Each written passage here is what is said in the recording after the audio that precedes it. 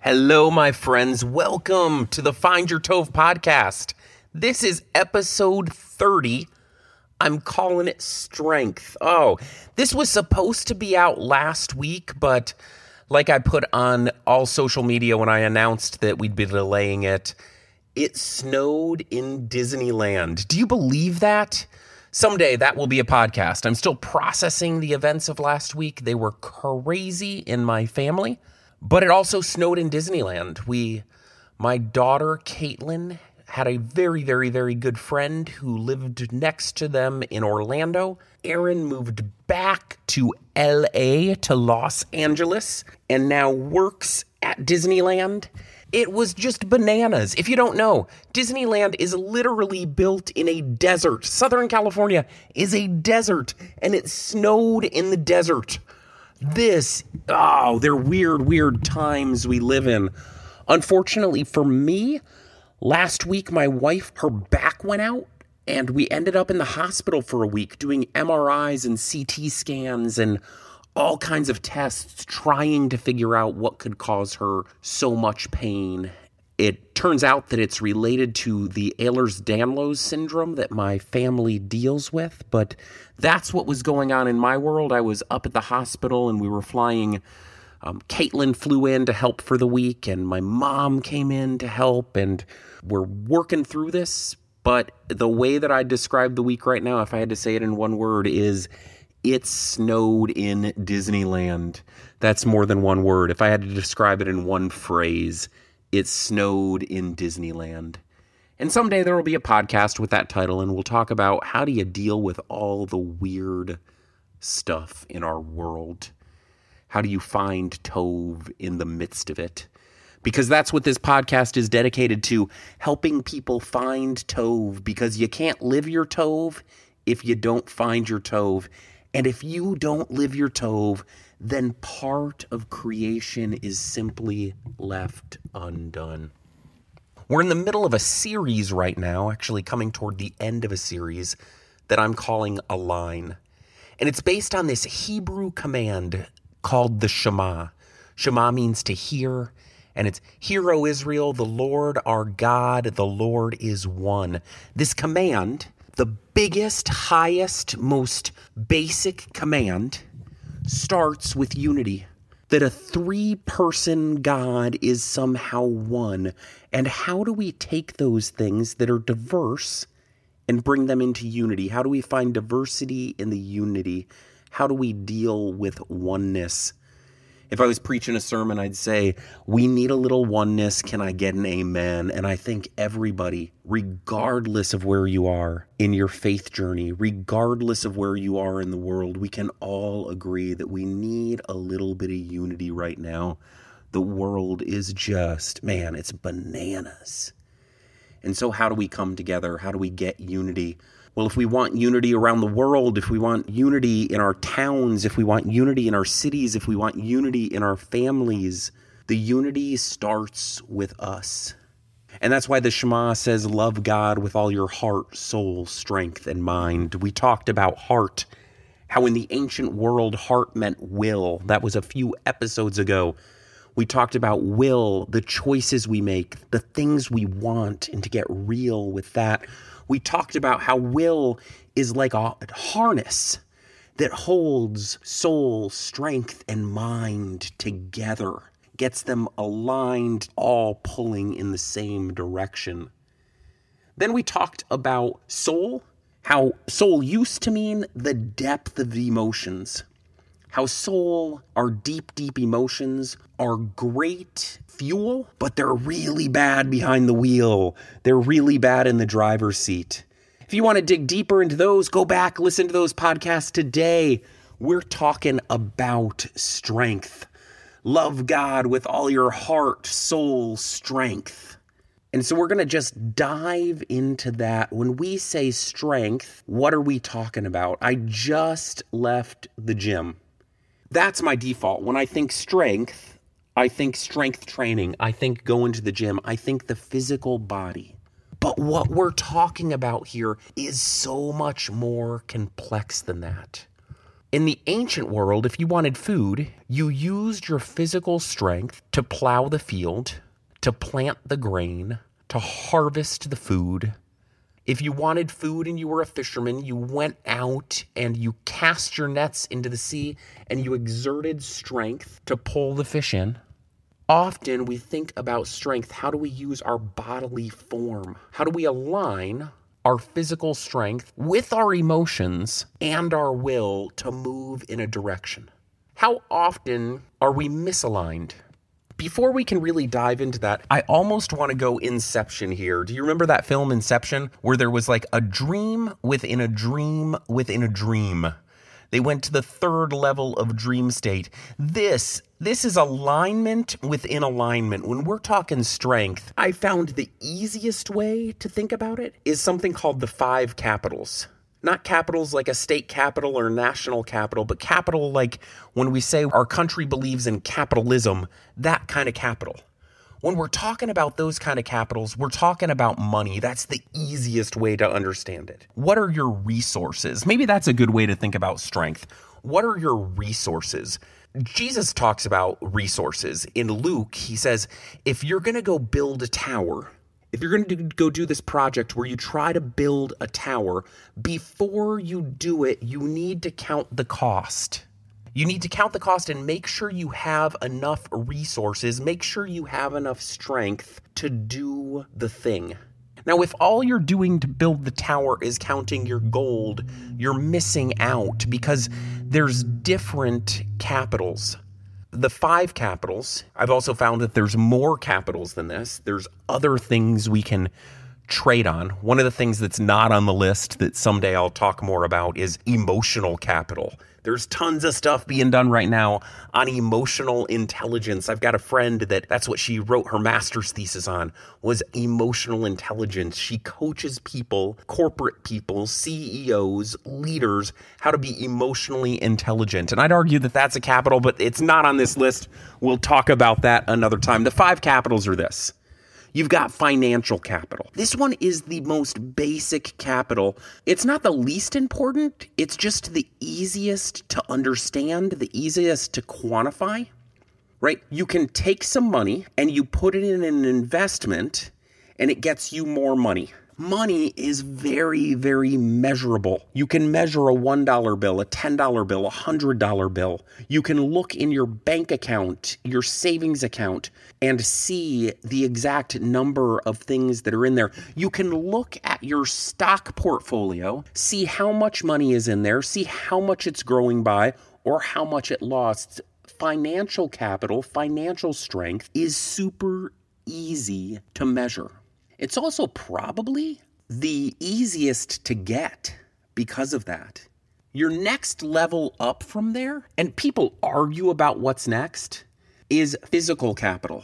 Your physical body, the strength that you have. The next level up is intellectual capital. Before I go there, let me give you the real basic. If you take some financial capital, one of the easiest ways to get financial capital is to invest some physical capital. Is we trade time for money. When I was a kid, I'd go door to door and I'd ask people, can I invest some physical capital and you give me some financial capital in exchange? I didn't say it that way. Of course not. No, I said, hey, Mr. Smith, can I mow your lawn? And Mr. Smith would say, well, how much will it be? Back then, I'd say something like $3. And then me and the neighbor, we'd go and we'd mow Mr. Smith's lawn. We'd get it looking all nice. We'd spend the day doing it, and Mr. Smith would give us $3. We were exchanging physical capital for financial capital. The question is, were they aligned? Was that a good trade? This is where it gets really, really interesting. The next level up is intellectual capital. If you can figure out a way to work smarter, not harder, you can make more money. When we figured out that if we did the lawn a certain way, it was quicker, it was easier, we'd make more money in less time. In Proverbs, by the way, it talks about this all the time. It says, if you have money, use it to get wisdom. Interestingly, the word that's used there, it's tov. Sometimes that word gets translated better in the Proverbs, but it says things like wisdom, that's intellectual capital, wisdom is tov, gold. Now remember, tov means multiplication. That's what it means at its root. Yes, the way it multiplies is often beautiful. It has to be beautiful to be tov. It has to be true to be tov. But tov at its root means multiplication. In every apple, there's an orchard. That's what makes the apple tov, is the seeds, the potential for multiplication. What makes intellectual capital tov? Well, if you invest a little bit of money and learn how to work smarter, not harder, you're going to get a good return on that money. Now, this is where things get mushy. When we're trying to gain financial capital, intellectual capital is more valuable than physical capital. You're only going to get paid so much to dig a ditch. But if you figure out a way to dig a better ditch, a deeper ditch, to dig the ditch quicker, if you gain intellectual capital, you're gonna be able to get more financial capital. Where it gets interesting is people treat it that way when they're buying things. They don't treat it that way in investment. I'm amazed how little people will invest in their physical health. They'll go to the doctor when they get sick, but they won't spend the money, the time, the resources up front staying healthy. Just something to think about. Is that aligned? Are your financial resources and your physical resources aligned? And yet it gets even weirder because when somebody does get sick, the number one cause of bankruptcy in America is hospital bills. When somebody gets sick, we go to the hospital and we pay exorbitant amounts of money to keep them healthy. We may not do the same thing when it comes to intellectual capital. I've never heard somebody say, hey, we're not going to try the treatment to keep dad alive. But I have heard people say, hey, we just can't afford this college. So when we look at this, we have to go, where are our capitals aligned? Where is our strength aligned? Is our financial strength, our physical strength, our intellectual strength, are they aligned? Are we making good investments? When you're in business, they use a term ROI, return on investment. Is the way you're investing your strength getting good return? Do you even know what your expected return is? If you were to go through the Finding Tov coaching, or if you pick up the Find Your Tov sketchbook, there's a chapter in there that talks about success. And it's so much about your return on strength. You're aligning your strength. Are you getting a good return on that?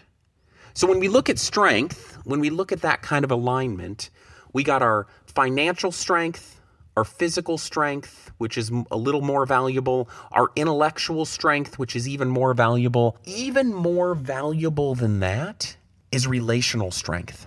Are you investing in strong, healthy relationships? Are you investing in people that speak truth into your life? Are you investing in relational capital? I'm amazed how few people invest in relational capital. Relationships are the most important capital, or they're up there in the top two. We'll get to the number one here in just a second. I shouldn't say they're the most important. But think about it. Let's look at this at the most basic level. And I know this episode is a little bit drinking out of a fire hose. I'm probably trying to cover too much information in too short of an amount of time. Maybe this one should be a whole series just on the 5 capitals. Few other people do that better than me. If you Google 5 capitals, there's people that this is all they teach on, is how to leverage those capitals, how to help align those strengths. When you look at it, physical health will increase if you have a group around you that loves you. They've proven this scientifically. Or let's look at the most basic, financial capital. If you lost your job, it doesn't matter whether that's a physical capital job or an intellectual capital job. If you lost your job, would it be better to have 6 months savings cash in hand, or 6 friends that you could call who could help you find a job. Of course, the relationships matter. And in this day and age, when we're talking about finding jobs, did you know that still, even with LinkedIn, the relationships that you have are the way people find employment? Knowing somebody, even if it's a loose relationship, knowing somebody who knows somebody is still just such a valuable thing. Are you investing in your friends? How do you invest in your friends? How do you love your friends? How do you love your family? Are you investing in your family? It was amazing when Trish ended up in the hospital, the people who came immediately, those family members. Why? Because they're investing in me, because they love me, because they love Trish. Are you investing in your family? Are you investing in your friends? Man, I have been overwhelmed by phone calls, by meals brought over, by the friendship that we've experienced through this hardship. I hope that I invest in people too. Are you investing in that strength? Are you relationally strong? An even higher level of capital than that, it's almost cringy, it's almost weird to even talk about these higher level things as capitals because we don't really trade on them. It's not quantifiable. There's not an easy math equation. It's not like you get 7% interest on a friend. Who are your 2 a.m. friends? Who are those people that you know if you called them at 2 a.m. and said, I need you here, they'll be here? Are you investing in those relationships? And the top one, the most valuable strength, the most valuable resource, the most valuable capital is spiritual. There are things that happen that we just can't quantify at all. The Bible has all of these stories as people interact with the divine, as people learn to pray, as people learn to listen where God is leading. It's this thing that just changes the game. And so that's what I wanted to just throw out there this episode is those 5 capitals. When we're talking about strength, the first thing we got to do, it goes with these looks, is you look down. Where is your strength? Where is your financial strength? Are finances right now a strength for you? Are they a weakness for you? Same thing, physical. Look down. Where are you physically? Are you physically healthy? Are you physically sick? Are there things physically that, man, it's just not a strength right now, it's a weakness, and so it's really hard to leverage a weakness, and maybe you need to make some tough choices on that strength and do some things to get healthy. Maybe it means a diet change, maybe it means sleeping, maybe it means seeing a doctor, maybe it means seeing a counselor. How are you intellectually? Are you intellectually strong or are you intellectually weak? I heard that when it comes to men in America, it takes 7 men to read 1 book a year. Let me put that a different way. If you have 7 guys in a room, only 1 of them, on average, has read a book that year. Are we growing intellectually anymore? I'll be honest, it's easier for me to doom scroll through TikTok than it is to sit down and read a book. But am I investing in my intellect? Is that a strength or a weakness? Same thing, relational. Where are my relationships? Are my relationships healthy? Are they a strength or are they a weakness? And where's my spiritual health? Am I spiritually healthy? Am I praising God? Am I praying? Am I going to worship? Or am I like super spiritually unhealthy that I'm riddled with guilt and shame and I'm doing it because I should? And I'm not hearing that gospel of grace. I'm not hearing that God forgave me. That's the reason Jesus went to the cross, because I am a beloved child. And man, the Bible says, If a child asks his dad for a fish, would the dad give him a snake? Of course not. That's a bad dad. And if we know that in human terms, how much more will our Heavenly Father take care of us? Man, what's it look like to be spiritually healthy? To let your spiritual life be a strength. See, before we can talk about aligning our heart, that is our will, our deep emotions, and our strength, we need to stop and go, hey, where am I? We look down and we ask where those strengths are. And then we look back, like we talked about, and we say, hey, how'd I get here? Is there something I can learn, something I can change? And then we look up and we go, hold on, is there a greater story being told here? Is there a bigger story being told? I'm just hooked on my friend Gladys's statement. It all works out in the end. So if it hasn't worked out, it's not the end. How good is that? But what's it look like this week? I just want to throw that out there. To align your heart, soul, strength. What's it look like to get those all in the same direction? See, so often our strength, we need to align to our emotions. We need to have those two harnessed together to our will. What happens far more often than that is we let our will be totally overcome by our emotions of the moment, and then it just drains, saps our strength. But there is a bigger story being told, a story that we can invest in these capitals, invest in our Tov, invest in each other, and align them to our will. What's that will? Well, the Shema makes it simple. Love God and overflow that love to others. Oh, so good. Oh, it's been good to record this podcast, even though it's been a little later than I wanted to. It's good to be here with you today, and I hope this gives you just a little something to chew on this week. This has been episode 30. Oh, 30. Next episode, we're going to do episode 31, and we're going to talk about what Jesus adds to the Shema. The Shema was love God with all your heart, soul, and strength.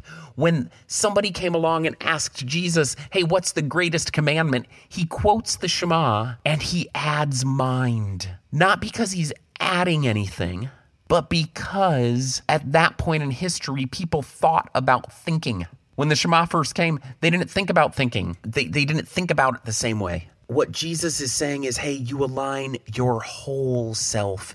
It's about unity of self and loving God with all you got and loving your neighbor with all you got, the same way that you love yourself with all you've got. When we do that in a place of Tov, in a place of working from who we are, who we were made to be. And so I hope as you do that this week, you are filled with grace and peace.